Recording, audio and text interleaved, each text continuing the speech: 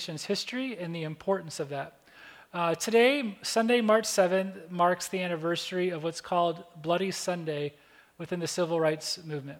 And so reading from history.com, because it pretty much summarizes the reality of today really well, on February 18th, white segregationalists attacked a group of peaceful demonstrators in the town of Marion, Alabama. In the ensuing chaos, an Alabama state trooper fatally shot Jimmy Lee Jackson, a young African-American demonstrator. In response to Jackson's death, a massive protest march was planned from Selma to the state capital of Montgomery, 54 miles away. A group of 600 people, including activist John Lewis, set out from Selma on Sunday, March 7th, 1965, a day that would become known as Bloody Sunday. The marchers didn't get far before Alabama state troopers wielding whips, nightsticks, and tear gas rushed the group at the Edmund Pettus Bridge and beat them back to Selma. The brutal scene was captured on television, enraging many Americans and drawing civil rights and religious leaders of all faiths to Selma in protest. It's striking to me that, like I said, this was broadcast on television. If you go to YouTube and just type in Selma March, you can see actual footage from that morning. You think about you just with no trouble whatsoever coming to church today and what these individuals faced on that morning just to be able to vote. I read John Lewis's autobiography about the civil rights movement recently, and in this, I just want to read a portion of what he says describing that morning. He's the gentleman in the picture that you see kind of holding his head in the bottom right-hand corner. He says this: "The American public had already seen so much of this sort of thing, countless images of beatings and dogs and cursing and hoses. But something about that day in Selma touched a nerve deeper than anything that had come before. Maybe it was the concentrated focus of the scene, the mass movement of those troopers on foot and riders on horseback rolling into and over two long lines of stoic, silent, unarmed people. This wasn't like Birmingham, where chanting and cheering and singing preceded a wild stampede and scattering. This was a face-off in the most vivid terms between a dignified, composed, completely nonviolent multitude of silent protesters and the truly malevolent force of a heavily armed, hateful battalion of troopers. The sight of them rolling over us like human tanks was something that had never been seen before. People just couldn't believe that this was happening. Not in America. Women and children being attacked by armed men on horseback. It was impossible to believe." Again, I would encourage you to go and watch the video of this day. Like he says, it was a turning point that really led to the Civil Rights Act being signed. When that happened, President Lyndon Johnson, he gave a speech in regard to what was happening and the significance of this day. And in that speech, he said this. This is the President Johnson's words. "Even if we pass this bill, the battle will not be over. What happened in Selma is part of a far larger movement that reaches into every section and state of America. It is the effort of American Negroes to secure for themselves the full blessing of American life. Their cause must be our cause too, because it is not just theirs, but really it is all of us who must overcome the crippling legacy of bigotry and injustice, and we shall overcome." I think as we think about the reality of the last year of the pandemic, that isn't the only thing our country's been facing in the last year. Especially as we move toward, in a couple months now, to the anniversary of George Floyd's murder. It's important for us to realize that as much as this was a turning point in our country, it hasn't made the full turn yet. And we still need to be praying to this end that this type of equality and treatment of all people is fully seen in our country. This is something that Christians should care about. Probably one of the silliest things that I've been told in the last couple months is that at a church, for us to care about these things, it's just going along with the culture. No, it's not. For the church to care about these things, for the church to say this isn't right, for the church to say this should matter, is leading the culture. These are the things that God cares about. and how people are treated and how people are seen and how people are respected. This is something the church should be leading the way on, not fighting against. And so when we see the reality of what happened on a morning like this 56 years ago, when we see the reality of things still happening today, as a church, we need to pray to that end. We shouldn't just be prompted to care about these things when we see tragic moments. We should be prompted to care about these things in the day in and week in of our lives. And so we need to pray that the turn would continue to go, that we would see more change, and that we would care about being part of that change as Jesus' church. And so as we pray about the message today and what we're going to be talking about, I just couldn't let a day like this go by without reminding us what happened 56 years ago, and in many ways, things that still are happening. And as believers, we should care about that. And so in that, let's pray, not only for our country, but for our church, and that God would speak to our hearts this morning. God, we do thank you for the God that you are. We thank you for the fact that you love us. We thank you, God, that you have made us in your image, that we are all your image bearers. And so in that, God, I pray that you would help us to care about those who look different than us. God, I pray that you would help us to care about how people are treated in our country. I pray, and in our world. I pray, God, that you would help us to be concerned about how people what they have to put up with and how they live and the things that they have to experience in this country. God, I pray that you would let us see the word justice as a holy word, as something from your scriptures, as far as a value and a character trait of who you are. God, I pray that you would help us as a church to be leaders and examples in the culture of who you are and how you want your people to be and how you want all people to be treated. God, I pray that you would help the church to be leaders within these issues and not deterrents and hindrances. Forgive us for the times when we cause and perpetrate the problem. God, I help us to see what it means to love our neighbor as ourself. God, I pray that this church would be a light in this city, that we would not add to the darkness, but we would deter it.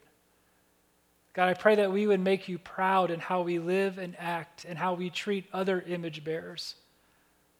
God, I pray that you would speak to us through your word this morning. Because as we think about the people that we are becoming in your image, this issue is part of that. And so I pray you would challenge our hearts this morning. I pray from your word you would speak to us and challenge us and encourage us and let us be real about who we are in you. And so I pray, Spirit, you would move in this place and in our homes. It's in your name we pray. Amen. I want to ask you to join me in Philippians chapter 4. If you have a Bible, you can turn there, or if you have one on your phone, you can click there. If you don't, no big deal. I'm going to have it on the screen, so either way, you'll be good. But we're looking at Philippians chapter 4, coming to the end of this letter. This is actually the 6th week that we've been looking at this awesome little letter in the New Testament, and we've been calling this series Becoming. The idea of who we are, the people that we are, but the people that we are becoming. And the series began with 2 questions. Who am I? And what is God doing wherever he is? In answering these questions at the beginning of this series, we said that we are meant to find our identity in a relationship with God, made possible through Jesus' work on the cross and resurrection. Along with this, we also said that God is always working, always present, always on the clock, never getting tired. And he's working specifically on the people that we are, the community that we are becoming. And so we've been praying, Jesus, help us to be the people you are working on us to become. I mean, it's really been the thing every week. Jeff Anderson, who spoke a couple of weeks ago, he even said, well, I'm just going to talk about the thing you talked about because that's what the passage is. And I'm like, well, I'm going to talk about it again next week because every part of this letter has been pointing to that. Jesus, help us to become the people, help us to be the people you are working on us to become. The whole letter has been like that. Help us to be like Jesus. Help us to be empowered with love that thinks, to be passionate about living intentional. And now at the letter's end, we're going to look at some of Paul's final thoughts in regard to this prayer. But really, we also want to ask, what else is there to say? I mean, he's talked to them about having boldness and confidence and passion. He's talked to them about the example of Jesus. He's talked to them about being intentional in how they live, shining like stars and not complaining. And most importantly, he's talked to them about how knowing Jesus is it, that nothing else compares to knowing him and experiencing him. So what else is there to say? Well, he's going to tell them and us, you got to go and do it. You actually have to go and be the people that he's working on you to become. Talking about this hasn't just been talk. He really wants them to be like this.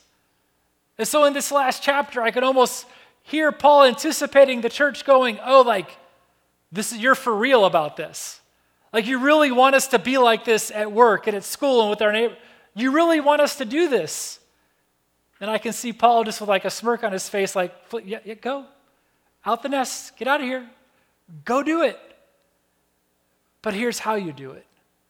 And that's what this last passage is about. This last part of it, this encouraging charge at the end of the letter, okay, go be the people.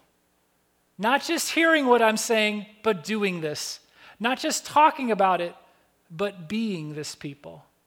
And it's important for us to realize in this last charge, in these last practical things that Paul's going to tell them, that they are stepping out into what is not the easiest of times. This is a church that is struggling with trials and the pressures from their culture of allegiance to the government. And in the midst of those difficult times, Paul is saying, go and be the people he's working on you to become. It's one thing to say, hey, go and be like Jesus. It's going to be pretty easy, super sweet. Just go, you'll love it. But when reality hits, it's a little bit different. In all honesty, it's a little bit different. Hey, go be like Jesus. And it's going to be hard sometimes. It's going to be hard because life is hard at times. It's going to be hard because being obedient, it's hard at times. But this has been Paul's point in the entire letter. Be the people that God's working on you to become, even when it's hard, even when it's difficult, even in the difficulties. Be the people that he's working on you to become. So in the first chapter, he prayed for them to be a certain type of people. And now as they leave in chapter 4, the end of the letter, he's going to give them these practical steps to actually put it into practice. And so the three paragraphs that we're going to look at today between verses 4 and 13 all go together. They all work together. And that's really important because it's really easy to misread these paragraphs if we separate them and take them each individually. They work together. And in this first paragraph, Paul tells us to do three practical things that all flow together. In this first paragraph, we see him saying, let your identity in Jesus guide you. Focus, recall, and surrender. He gives these directives one after the other. Do this, do this, do this. But it comes down to these words: focus, recall, surrender. Let your identity in Jesus guide you. That word focus comes from verse 4. He says, rejoice in the Lord always. Again, I will say rejoice. He has been talking about rejoicing a lot in this letter. He keeps bringing it up. In fact, in the beginning of chapter 3, he acknowledged, I'm going to say this again, and I feel good saying about this again because it's important. And so now here in chapter 4, rejoice in the Lord always. And again, I'll say it louder for the people in the back. Rejoice. Everybody needs to hear this. Rejoice. But don't take Paul saying rejoice as don't worry, be happy. Don't misunderstand it as that. That's not what he's saying here. Paul's writing from imprisonment. His life is not going as he wants it to be. This is not going well for him. But he's saying rejoice, because what has rejoice And all of Philippians been about finding joy in the fact that God is always present and always working. He's rejoicing in the Lord, regardless of the circumstance. Not rejoicing for the circumstance, rejoicing in the Lord while I'm in the circumstance. And so regardless of the thing I'm going through, whatever it is, good or bad, incredibly awesome or completely horrible, I focus on who he is. And I rejoice in the fact that he is present and he is working. And so Paul focused, redirect your hearts to him. But then it's recall. Verse 5, let your reasonableness be made known to everyone. The Lord is at hand. The idea of being reasonable here is connected to the idea of gentleness or kindness. It doesn't mean be timid. It doesn't mean be soft. That's not the idea of this. It means don't be reactionary and don't retaliate. Be the opposite of what maybe your natural inclination would be. Because if it's really, really difficult or something really bad happens, we want to immediately react. Or if somebody's attacking us or persecuting us, we want to get back at them or maybe retaliate, have revenge. And what Paul is saying is don't react that way. Rise above your circumstances. Be somebody while this stuff is happening. If rejoice is focused on who God is, then being reasonable is recalling who I am in Jesus. We typically only focus on the circumstances that we're going in, but to be reasonable is to add an end statement. So I'm in the midst of a really difficult time. Typically, people would only say that. But to be reasonable is to say, I'm in the midst of a really difficult time, and God is with me in the midst of it. I'm going through some really hard stuff right now, and I know God is working while I'm in it. This is really confusing, and I don't know what's going on. And I'm a child of God while it's going on. And so to be reasonable is to say there is more than just my circumstance. I'm going to remember who I am in God. Don't simply react. Don't lash out. Focus with your heart focused on God. Recall who you are in him. And with our hearts focused on him, as we recall who we are in him, we then surrender. It says in verse 6, do not be anxious about anything, but in everything by prayer and supplication, with thanksgiving, let your requests be made known to God. Now this idea of, don't be anxious about anything, that is much easier said than done. To be anxious is to be apprehensive. To be anxious is to feel fear, to be uncertain, to have negative expectations about what is to come or what could happen. Here's the thing that I think it's really important for us to realize.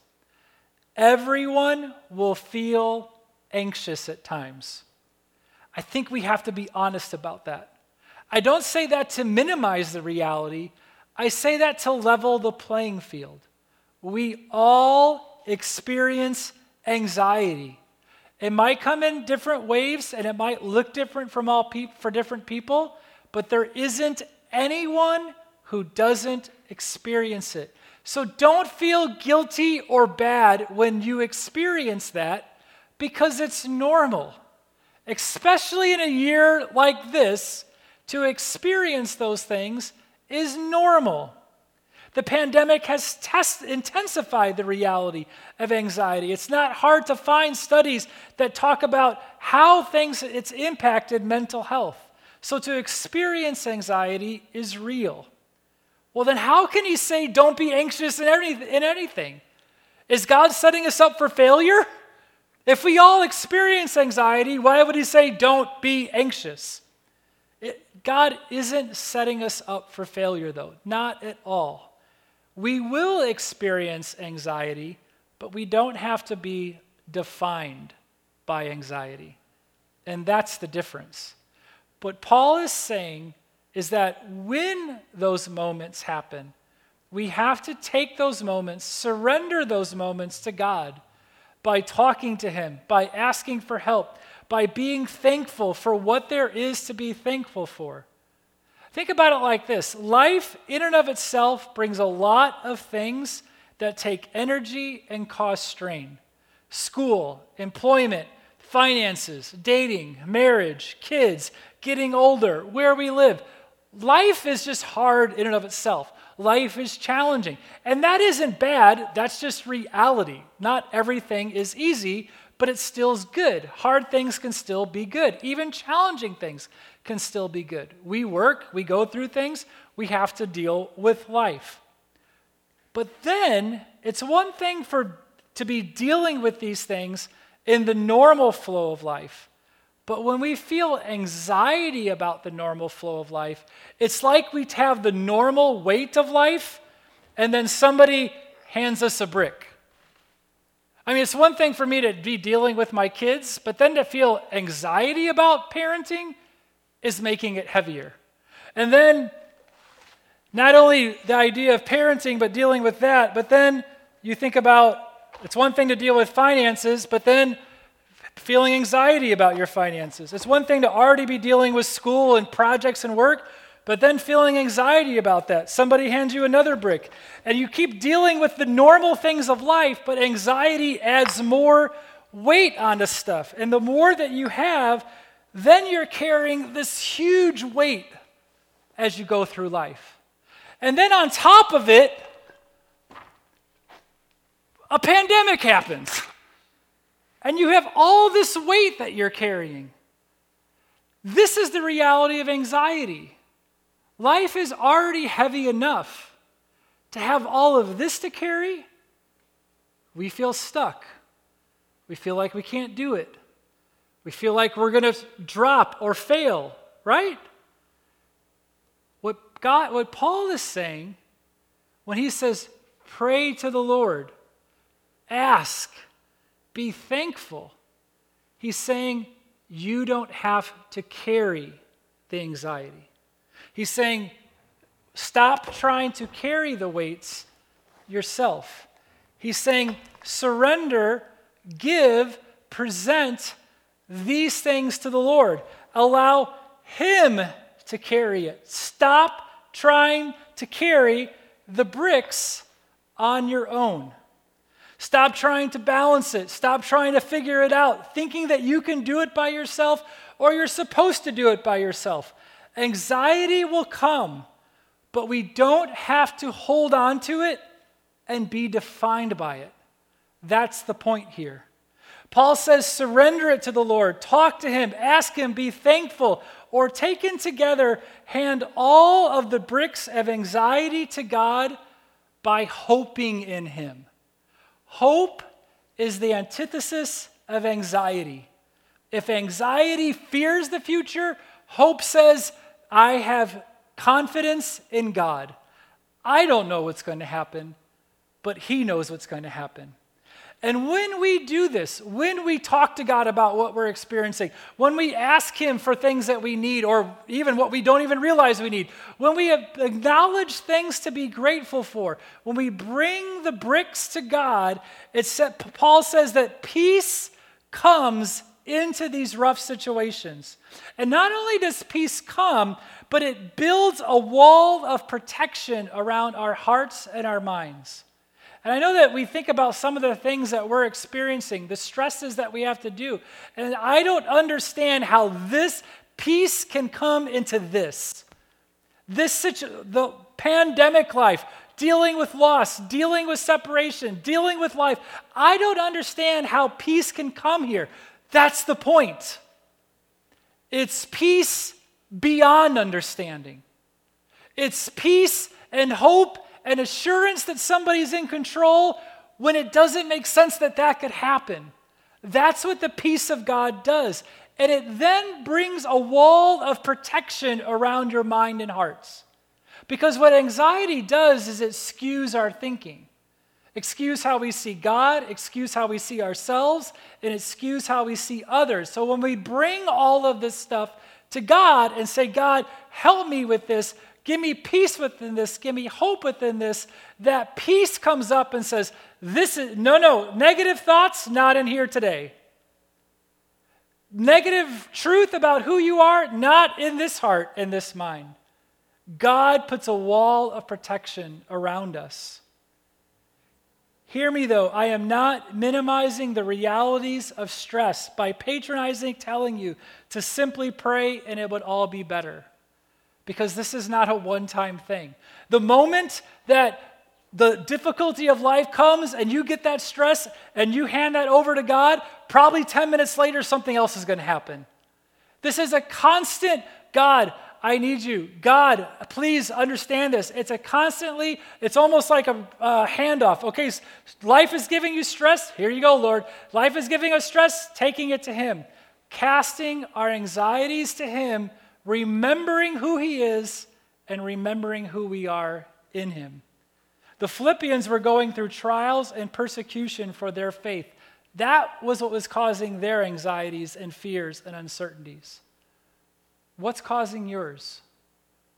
What are the things that it's so heavy right now because you're trying to carry it alone rather than bringing those things to the Lord? You need to focus, recall, and surrender. And that has to be a regular rhythm in our lives, a regular just bringing things to Him. But the more that you hold on to these bricks, the more that you're defined by these bricks. Choose to be defined by these bricks. That's only intensifying the anxiety. We were not meant to be defined by these things. We are meant to be defined by the Lord, and He wants you to bring these things to Him. So let your identity in Jesus guide you. Focus on who He is, recalling who you are, and surrendering the anxieties and troubles that come to Him. That goes into now, this first part, longer part, kind of focuses on the reality of who God is and who we are in Him. The second paragraph goes into, how that actually looks in our day-to-day. And the second part, Paul is telling the church, bring the experience of Jesus into every situation. It says in verse 8, finally, brothers and sisters, whatever's true, whatever's honorable, whatever's just, whatever's pure, whatever's lovely, whatever's commendable, if there's any excellence, if there's anything worthy of praise, think about these things. What you have learned and received and heard and seen in me, practice these things, and the God of peace will be with you. He says, practice these things. When you're on a sports team, you have to practice a lot. Think about playing basketball before, my daughter in basketball now, passing, dribbling, shooting, offense, defense, all of the variations of those different things. It's not just to come in one day, hear what passing is, and then never talk about it. It's every single time we're going to practice passing. Every single time we're going to practice dribbling. Every single time we're going to go over our plays. Every single time we're practicing the things that makes basketball what it is. In the same way, Paul is saying, you need to practice the things of Jesus if you're going to be a person who's following Jesus. If you're going to be like Him, then you need to practice the things that define who He is. Keep at these things. Make these things happen. Practice these things. Like a sports team that keeps being mindful and growing and practicing, we have to be about the things that define Jesus. He told them to recall who they are, to be reasonable. Well, this list that He gives them defines what being reasonable looks like in a day-to-day life. He says, whatever is true, whatever is noble, whatever is just, whatever is pure, whatever is lovely, whatever is commendable, if there's anything excellent or praiseworthy. We're not going to go really long into every one of these things, but actually last summer, we did a series on this. If you weren't with us last summer, if you go into the New Life app and you go to the Lincoln Park messages and you look for the Good Thoughts series, where we took each of these items and each week first week we talked about what is true. The second week we talked about what is noble. And so kind of really unpacking these ideas. I'd encourage you to go back and listen to those. But how do we define these terms? Whatever is true. Live as a champion of what is right and real. no conspiracies. Whatever is noble, living in an awe-inspiring way that people would look up to God when they see you. Live whatever is just. Give people their due regard and proper treatment. Whatever is pure, living a blameless life, free from evil or wrongdoing. Whatever is lovely, living in a way that calls forth the love of God. Whatever is commendable, living in a way that doesn't disqualify my testimony. If there's anything excellent or praiseworthy, cling to whatever helps you to be a faithful follower of Jesus. The life and the teachings of Jesus are our example for this. This is why I say bring Jesus, the experience of Jesus, into every situation. Because whatever the moment is, whatever's going on, we represent Jesus, and people will see him in us. Paul talks about this in 2 Corinthians 5, where he says, "We are therefore Christ's ambassadors, as though God were making his appeal through us." I've said this before. We are God's plan A for the world to know about him. He wants us to show people what Jesus is like. And people will see what Jesus is like when we live in a way that is true and noble and just and pure and lovely and commendable and excellent. And so in every situation that we are, if people experience these things coming out of us, they're going to experience the truth of who Jesus is in us. And so I need to ask myself, what does truth look like in this thing? What does it mean to be just in this thing? How do I make that happen here? How we live matters. How we live matters. When there's difficult times going on, how we live matters. When the culture's up in arms and divided, how the church lives matters. We should be beacons of what is true and noble and just and pure and lovely and commendable, not the opposite of these things, and God forgive us when we do. And so you have to think about who you are in the moments of your life. God, help me to practice your character, that people would experience you when they experience me. Again, that is not always easy. Sometimes that's really hard, which is why the last part of this section is so helpful and important. If we are to bring the experience of Jesus into every situation, Paul follows that up by saying, rely on the support of Jesus to be a person like Jesus. He says in verse 10, I rejoiced in the Lord greatly that now at length you have revived your concern for me. You were indeed concerned for me, but you had no opportunity. Not that I am speaking of being in need, for I have learned in whatever situation I am to be content. I know how to be brought low, and I know how to abound. In any and every circumstance, I have learned the secret of facing plenty and hunger, abundance and need. You know that I've learned the secret. That just sounds like a shady, late night commercial for selling something, right? Here's the secret for everything you want to be happy in life and well fulfilled. We would kind of be suspect of that. But Paul is saying, I know the secret of how to navigate life regardless of what life throws at you. And Paul certainly knows everything that life could throw at a person. He has experienced the best of times and a ton of the worst of times. He says that he has learned to be content in all of them. Well, what does that mean? Well, the way that they would take this word of what it's communicating, it gives the idea that I have learned to be self-sufficient in all circumstances. One scholar says that one is content means one is independent of others and of circumstances in the sense of being free from their either causing distress or affecting serenity. I am independent from other people of who I am. I am who I am regardless of anybody else and regardless of any situation. I know what my identity is. I know my value. I know who I am, regardless of anything, regardless of anyone, and regardless of any situation. And I know the secret to this. I know the trick of how to face life because of this self-sufficiency. Verse 13, I can do all things through him who strengthens me. Talk about a total change in direction.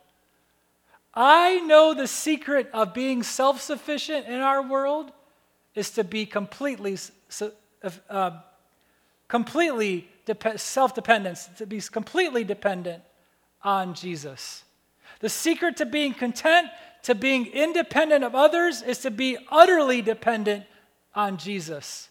The secret to facing all that life brings is not relying on anyone being a certain way or for our situations in life to be a certain way, but to rely completely on Jesus. See, typically what happens is if life is going a certain way, then I'm all good. But what Paul is saying is you're all good regardless of what's happening. And that's the thing that we need to own up to. The script that you have in your head and that I have as far as how life should go, that script isn't going to work. None of us know. None of us have an idea. Why is life all like this the last year? Because that's what life does.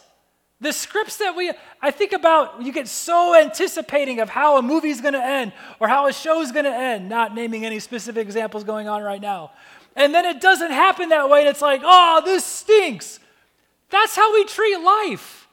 But you know why you thought that way? Is you were looking at the wrong script. We have no idea what's going to happen. We had no idea what's going to occur. And so we're shocked when life throws us a curve. We're told that's what's going to happen. What God is saying, what Paul is saying here is, I know that the only script that I need to look to and look forward to and find confidence is who I am in Jesus.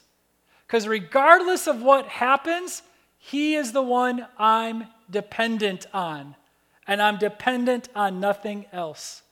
Now you think about how our culture responds to things. To talk about the secret to facing life. Anything outside of God, the secret would be you have to do it yourself. You have to work hard. The secret is you have to have this training or this experience. You have to be part of this particular group. The secret is you have to have this or be with this person or have this title, whatever it is. But Paul is saying is that the good news is Jesus plus nothing is the life that we were meant to be in. And if I'm going to trust that Jesus plus nothing is how I find life, then Jesus plus nothing is how I have to live life. In his autobiography, the book I mentioned, John Lewis says this, I think it's such a great summary of how life apart from Jesus, how our culture navigates things. He says this, I think people who feel lost, people who are searching for a place to belong, for something to believe in, often move from one extreme to another. First embracing something or someone at one far end of the spectrum, then forsaking that position or person for something entirely at the other end, all in the process of trying to find themselves. And that's the reality of our world, but the gospel is telling us nothing else that we look to will give our hearts what they're longing for. It's only in Jesus do we find that life. And so we trust in God to strengthen us to live this life. But we can't take this verse out of context. This is the most taken out of context verse in the Bible. I can do all things through him who strengthens me. He's not saying you can just go do whatever and magic wand, boing, Jesus is going to bless it. Because remember what this whole section's been talking about. Practice these things. Put these things into practice. What is Paul talking about where I can do all things? I can be a true, noble, just, commendable, pure person because Jesus is going to strengthen me to be that type of a person. When it's easier to lie and to cheat and to do whatever, Jesus is going to strengthen you to be a person who's true. When it's easier to just think for yourself and find safety and just fend for whoever you are. God is going to strengthen you to be noble. Any of the opposites, Jesus is going to strengthen you to be the person that he's calling you to be. Matt Chandler says this, Philippians 4:13 is not about chasing your dreams, following your passions, pulling yourselves up by your bootstraps, accompanying anything you want with God's help. It is instead the testimony of those who have Christ and have found in him supremely valuable, joyous, and satisfying. In a life constantly marked by these extreme highs and lows, Paul has found the great constant security, the great centering hope, Jesus Christ himself.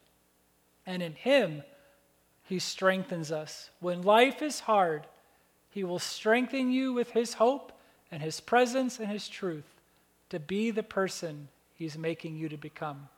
Sometimes that strength comes with an acknowledgement that he is with you. Sometimes that strength comes from the truth of his word. Sometimes that strength comes from the community of faith that he has placed you in, which is why all three of these are necessary for a life with Christ. What are you experiencing now? What weights are you carrying? You cannot make it on your own. To be the person God wants you to be is hard. To be the person God wants you to be at work, in school, in your home, in your building, in this city, is hard. But Jesus is going to strengthen you to do it. You just have to rely on his strength and not yours. You take all three of these things that we've talked about together. Let your identity in Jesus guide you, focus, recall, and surrender. Bring the experience of Jesus into every situation. Rely on the support of Jesus to be a person like Jesus. Really, the only way to do these things, to actually be these people, is to pause a little bit more. To not just react, to not just immediately just respond, but to stop. And sometimes that pause might be in a moment. Sometimes that pause is weekly as we gather together. Sometimes we pause just for seasons away. But we need to stop and, okay, God, I know that you're here. This last week I had a moment just feeling this. I was feeling the weight of this message, of what we're talking about. Just kind of overwhelmed with some stuff and some stress and bricks coming my way, and just literally just feeling like I really couldn't get anything done because I was just consumed with some of the emotions and the stress of my week. And this had to, step back and, okay, God, practice what you preach. I know that you're here. And I know who I am in you. And you know the things that I'm worrying about right now, and you know the things I need to accomplish. And I could really use some help right now. The challenges didn't go away. But just the sense of, okay, let's go. Sometimes we feel like we're stumbling. It's because we are. You need to stop. Focus on who he is. Recall who you are. And surrender those moments. Bring the experience of him into it and rely on his strength. We need one another for that. And you know what? If you're here today or you're watching at home and you've never put your faith in Jesus, just doing those things, that's not what you need. You need to put your trust in Jesus. You need to find that life and that peace and that identity that only comes in him. You can't, the reality of anxiety is the consequences and what happens because of sin. Sin has broken our creation. It's broken our world, and in turn it's shattered who we are. That's what causes sadness. That's what causes brokenness. That's what causes anxiety. It's a sign of the reality of sin. And we can't take care of it on our own. We turn to all these different things to try to fix it, and we can't. If the pandemic has showed us anything, it showed us that nothing that we look to will fix the realities of life or our hearts. And so we have to, rather than turning to all other kinds of things, we have to turn to Jesus. We have to turn to the truth of what he's done on the cross and the power of his resurrection. That he took all of that sin on himself to fix the reality of broken humanity and creation. And so we can turn to him and find forgiveness. We can turn to him and find healing. We can turn to him and find life. But it's only when we turn to him that we do. And so you need to stop turning to other things and turn to Jesus. You need to stop identifying in other things and identify in Jesus. Because it's only in him that we're going to find the life we long for. It's only in him that you're going to find peace. And so if that's you today, I beg you to run and surrender to Jesus.